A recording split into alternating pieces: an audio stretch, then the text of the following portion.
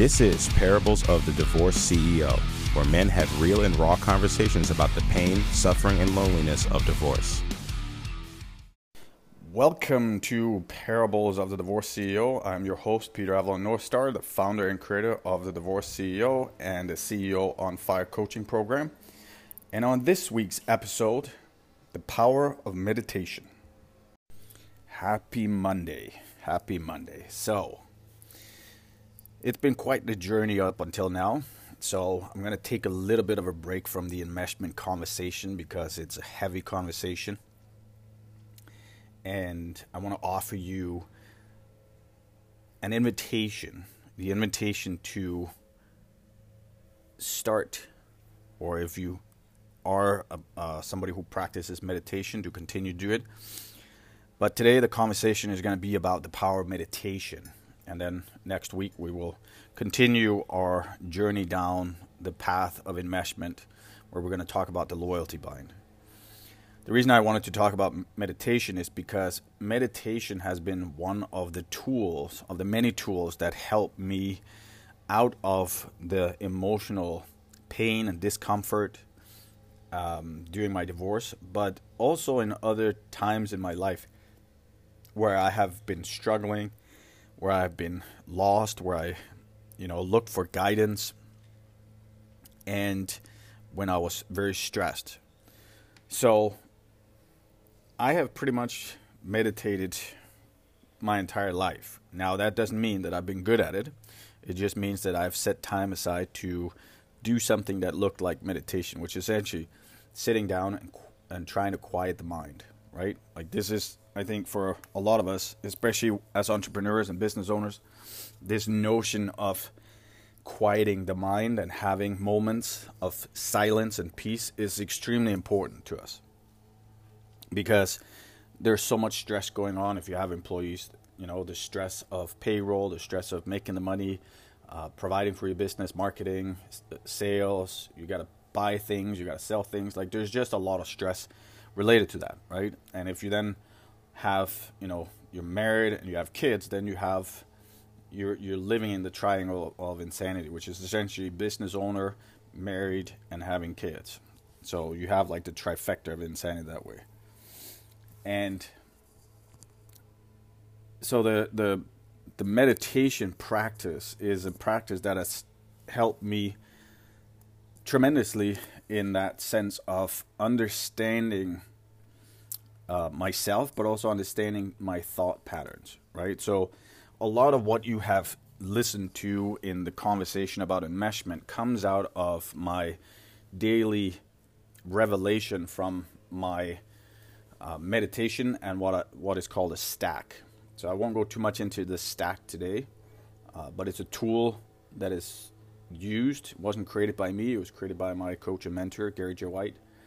And he basically talks about how to utilize this tool. And so every day I stack and I meditate and I get revelation. And I've been doing about 1,300 stacks now. And I've done specifically probably over 200, maybe 250 on enmeshment itself to uncover this storyline that is underneath enmeshment, right? Because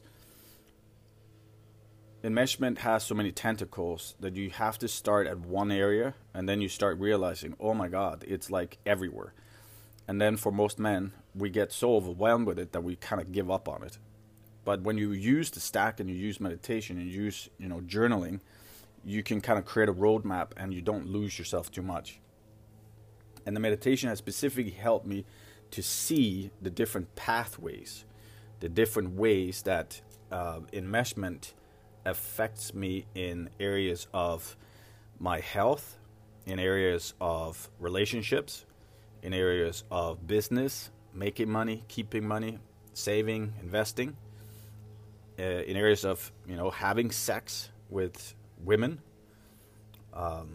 in areas of my connection with God, universe, source, whatever you call it, the creator, like something that's bigger than myself.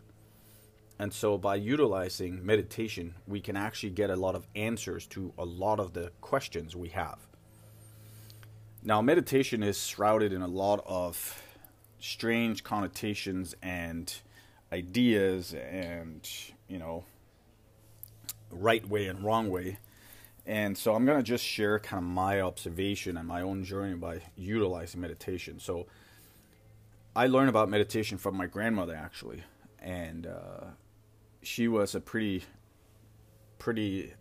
innovative woman for her time, I would say, because she was a former rower in Denmark.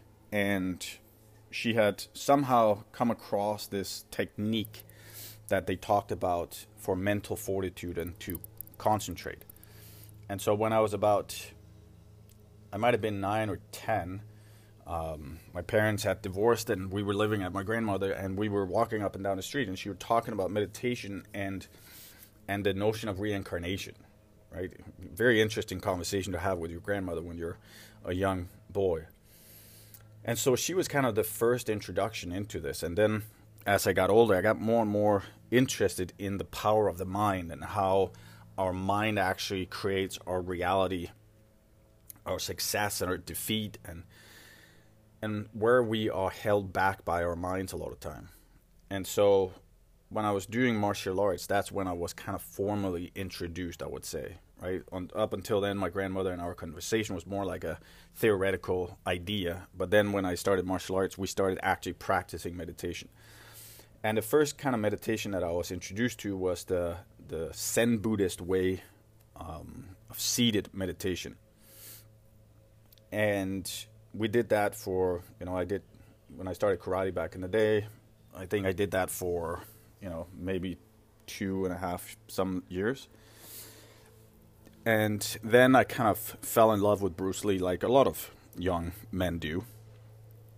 And Bruce Lee was really one of the key teachers, I would say, that opened up my heart to the different pathways and the different, traditions when it came to meditation, right? You have the Taoist way of meditating, you have the Buddhist way, you have the Hindu way, you have Christian ways of meditating.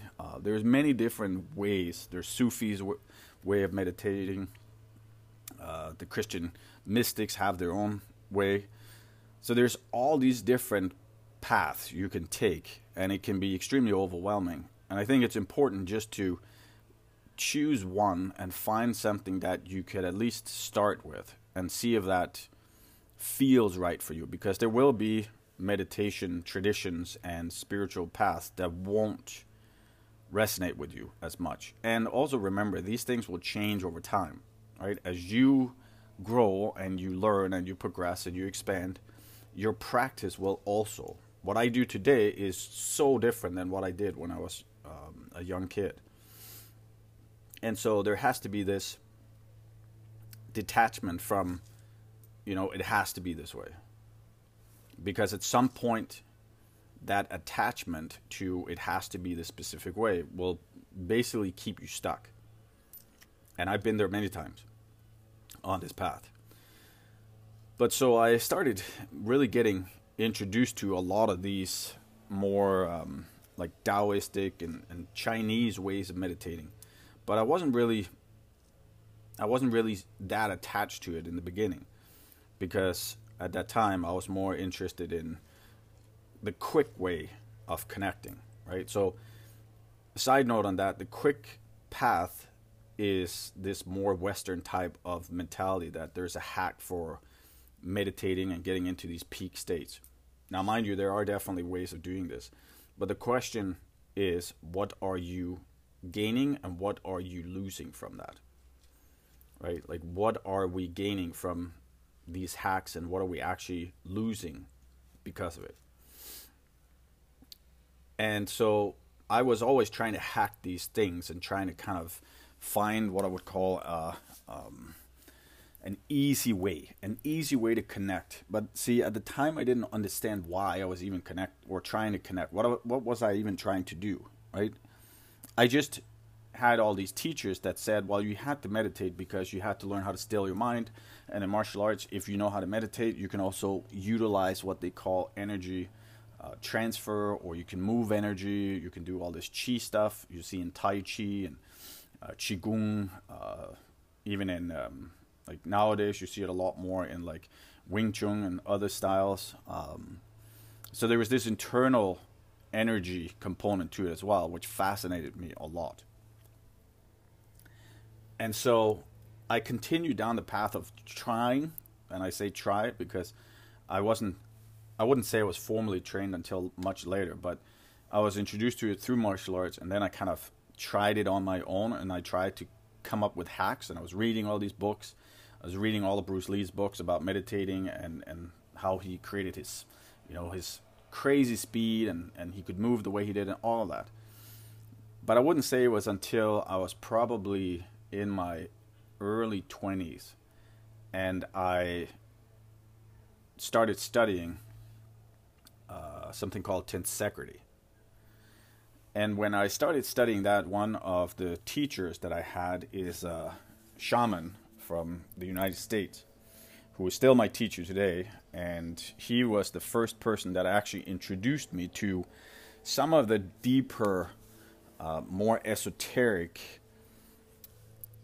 meanings and techniques and ways of connecting through meditation, right? So up until that time, I thought that meditation was just a matter of like getting my mind to a point of stillness, which I always struggled with, right? Like there was always this racing in my mind. I always thought about, oh, I got to do this, I got to do that. I could never get my mind to stand still. Like they would say in, the Buddhist meditation practices, in the Zen Buddhist, even the Taoist, it's like become stillness, right?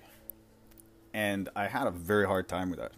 So when he started teaching and training me, I started actually experiencing a huge shift. So he utilizes this meditation technique that's called the 12 Gates of Gratitude. And as I started incorporating that into my daily practice, in the beginning, I didn't see a lot of results. It was just like, oh, I got to do this, I got to do that. It seemed very mechanical. But as time progressed, it became, a part of me, and it became deeper. And I started having a lot more deeper experiences with deeper connections to what I can only describe as, energy in some, or consciousness. I don't even know what to describe it as. But this guiding principle that have more or less been guiding me ever since. We can also call it the voice, that internal beacon we all have that speaks to us, that we are just not aware of because we are so disconnected from it, right? Like I forget who it is that says it, but there is an old saying about God is not the one that actually leaves us. We're the one that gets out of the way of God. Like God is constantly speaking to us, yet we are the ones that step out of the way so we can't hear him. And I will definitely say there's truth to that, because that's what I've experienced many times in my own life. That when I tune in, when I allow myself to go into that state, then I connect. Then I become that. I become that instrument, if you would say, that tuning fork that gets in tune with whatever comes down in words and emotions and vibration, whatever you might call it. And so for me, the whole journey of meditation started out with learning how to be still in my mind. And then as I trained and I got more training in meditation and studied with different people in different meditation principles and practices, it became less about making my mind still and more about connecting to that divine source, to God. And that became the intention. And that has literally been what has been driving me for the past 2 years, I would say. This deeper connection, because there's a deeper meaning in that connection. But so, as I was being trained by the shaman, one of the things that we also do is like we learn how to move energy, just like you do in Chinese Kung Fu. So it fit very well that I was, at the time I was studying a different version of this Chinese martial art Wing Chun called Siu Lam Wing Chun, which is, you could call it a sister version of the Yip Man Wing Chun, or the classical Wing Chun. At some point, they potentially, we don't fully know, but potentially they were either one system or they were very closely related in some shape or fashion. They have similarities and they have things that are not very similar. And so in this style as well, I was learning how to become more internal about, my movement, how I thought, how I behaved when I was in a combat situation where a stress came up. And so again, I was taught this notion of energy transfer, as I would refer to energy transfer and intentional transfer. And what I discovered was some interesting ways that you can utilize energy, which is why I have such high respect for the practices, because it takes a lot of effort and it takes a lot of time. And that's, I think that's why a lot of people get frustrated with it, and they just go for this shallow version of meditation instead of like really diving into it and having it as a bigger part of their life, right? But so the meditation, what it has given me, and the reason I'm doing this episode, because you'll hear me talk about meditation a lot. If you go back to listen to some of the early episodes, I talk about meditation as part of what I teach my clients. I talk about meditation as part of a morning routine, as a daily practice. I think it's important to have this practice because a couple of different things. One is we live in a society today that is so disconnected. We are constantly on our cell phones. We're constantly, checking in. And because we check in, we actually check out of ourselves, our spiritual connection, and this deeper godly connection we have. And so for me, teaching others to meditate is a way for them to come back to that divine presence, that divine source that they have disconnected from. Because my strongest belief is that we all long for this connection. We all strive to have this connection. But we get so easily corrupted and so connected to the external world that we totally forget the internal world, right? And then you have the people that get so connected to the internal world that they completely forget the external, right? So there has to be this balance between what my mentor calls power and peace, right? This notion of that you can actually be a person that has tremendous power in the external world, and at the same time you can carry along this internal sense of peace with you. So you are like balanced and in harmony. But it's like we have gotten to a place where we think it's either or instead of and, right? Like you can't have both, you have to choose, which is not true, but it takes a lot of practice. And it's the practicing part that most people skip, because it's easier not to sit down and meditate for 20 minutes a day or 30 minutes or 40 minutes, however long it is you decide to do. It's easier just to, check into Facebook, check into LinkedIn, check your emails and all of that. The challenge that I see a lot of entrepreneurs and my clients are faced with, especially as business owners, is this disconnection from creativity, right? So when you don't set up a frame, you don't set up a stage, so to speak, for you to be in creation from an early time in the morning, what happens is that you actually go into this reaction consuming mode. And so when you're in this consuming mode, your creative juices, so to speak, they start becoming more and more limited. And then at some point in the day, you get frustrated and you're like, I don't understand. I was supposed to do videos for my YouTube channel. I was supposed to do a post for LinkedIn or Instagram or film this or film that. And I don't feel motivated. I don't feel connected. I feel frustrated, and I'm actually not in the mood to do anything creative. And that all happens because of the decisions that we make in the mornings and during the day. And a lot of times it's because we check in to these, other media devices instead of actually checking into ourselves, right? Like the amount of time we are wasting on these social media platforms only to realize that the real deep connection comes between human to human interaction and not through our devices, is amazing to me. Now, I don't, I'm not an opponent against social media or anything like that. I just believe that we humans, no matter how technologically advanced we will become, we are created for human contact and not just to be connected through these devices. And, COVID is a good example of that, where people cannot be connected, and yet we are connected with the devices, which is a blessing right now. And yet, even though we have the connection through the devices, mental health issues have increased tremendously because we cannot touch each other.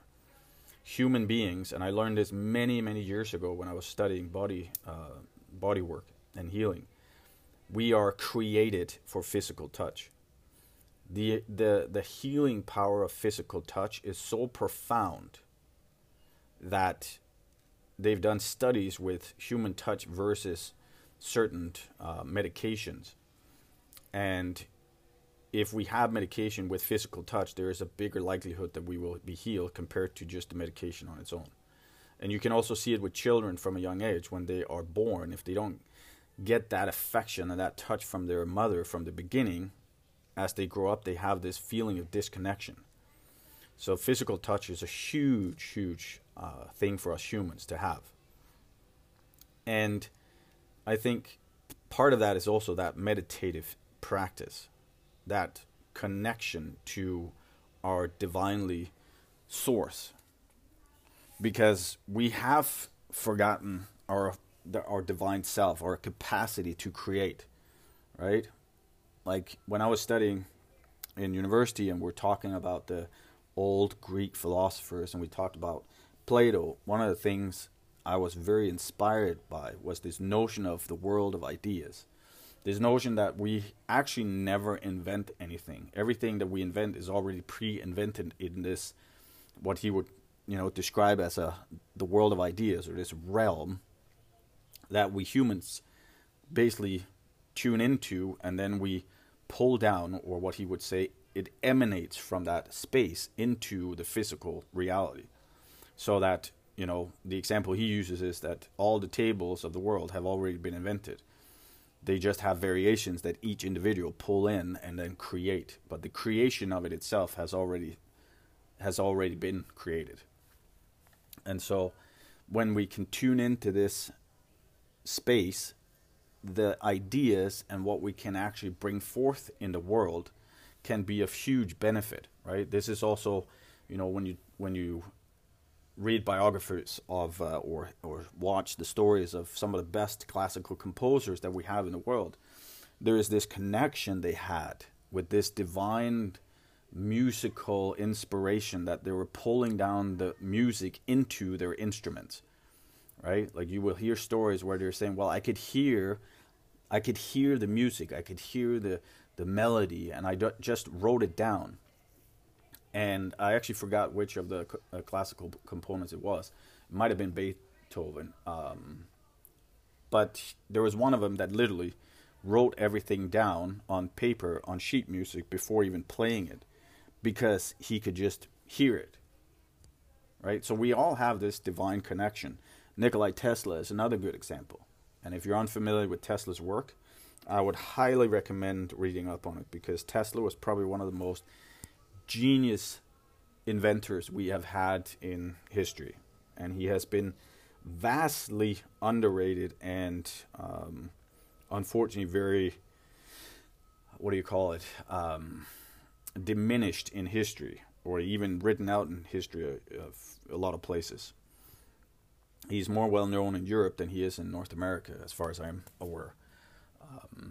And so there's all these amazing people that we have in our history books, or just in history in general, that have had and utilized these divine connections. And the way that they connected was through this art and science of actually meditating and being still and having an intention to connect to something bigger than themselves. So this is one of the reasons I'm so passionate about meditating.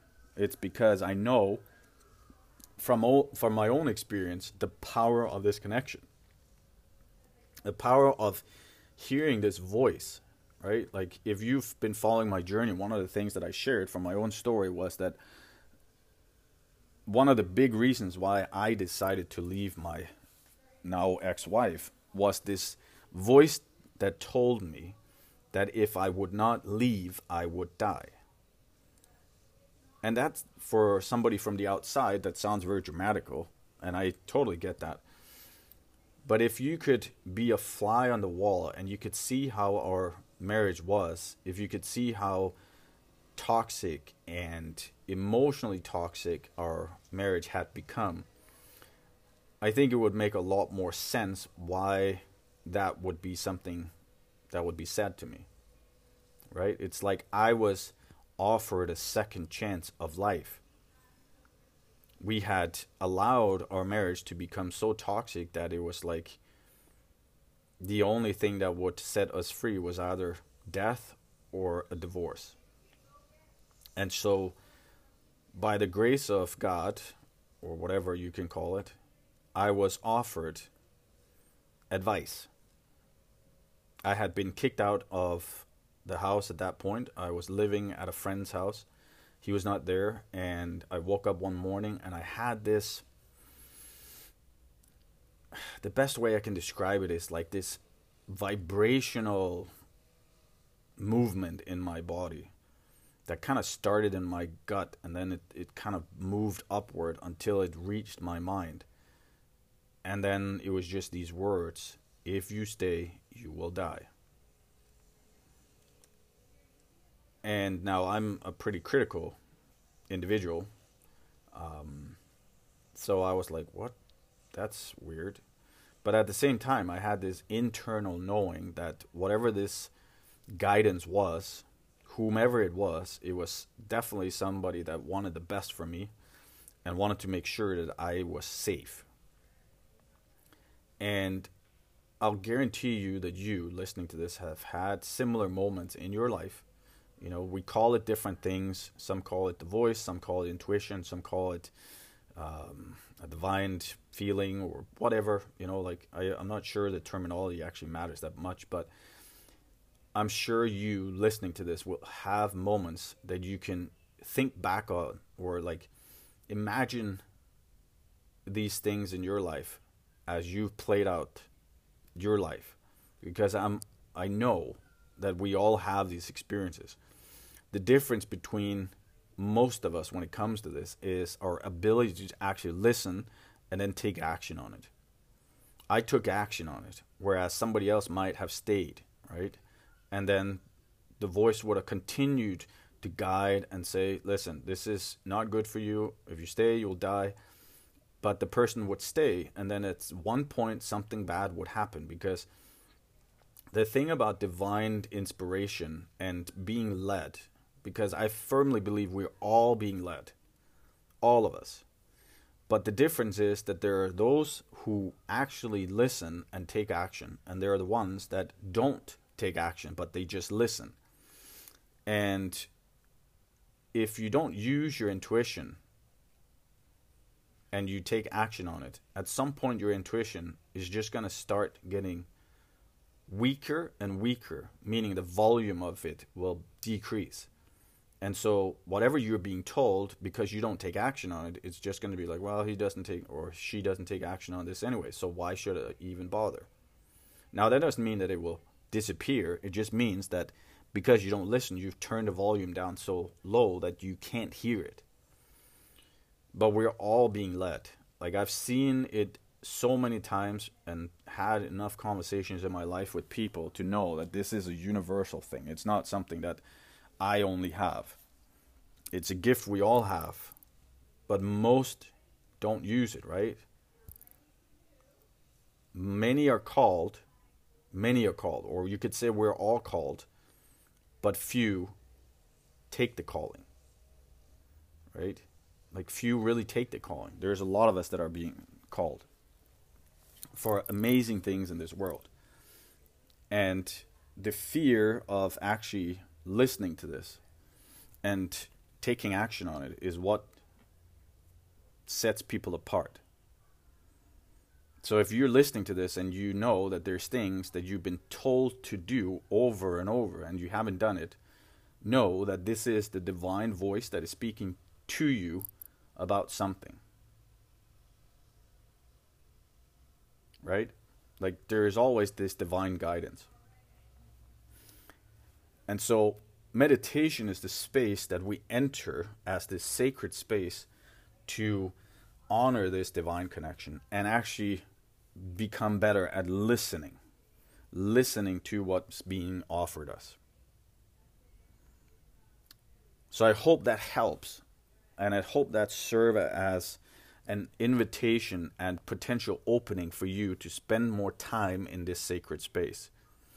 Because think of it like this: what you get out of it is what you're putting into it. So if you're meditating 5 minutes a day, or you're meditating every second day, that's what you're getting out of it. It's kind of the same way as working out. If you work out 1 time a week, you might not get the greatest results. But if you work out 3, 4, 5 times, you're going to start seeing results. It's the same thing with all of these practices. There is a physical component that has to be present. Right? If you do not put time and effort into it, you will not reap the rewards of it, period. So there is an intention and a commitment that has to happen for you to be willing to actually have a practice. And in the beginning it might be hard, but as you progress into it, you will find that when you don't do it, your days are actually worse than when you actually sit down on your ass and meditate. For me, meditation has changed my life. Without meditation, I would not be where I am today. Period. Meditation and this divine connection is what has been guiding me through my entire life. I've had many conversations with people who are spiritual and know what I'm talking about. I've had many conversations with people who are not and think that I'm crazy. And that's okay. Because I know even the ones that say they don't have these experiences, they have these experiences, but they're just not aware of it. It's like when you're colorblind, you can't see colors. It's kind of the same thing. It's like it's already there, but you have not trained yourself to be aware of what it is that you're looking for, right? Like, I also don't believe in coincidences anymore, right? Like, I know that there is a divine plan that has been laid out. Now, that doesn't mean you can't change it and affect it, but there is a grid that has been put out in front of you. What you do with it is up to you. But it starts with this practice of having sacred space through meditation. That's all I got for you today. Love and light your way. Thank you for tuning into this week's episode of Parables of the Divorced CEO. Don't forget to subscribe so you don't miss future episodes, and please share it with someone who may find the content valuable. Join my coaching program at thedivorcedceo.com/coaching.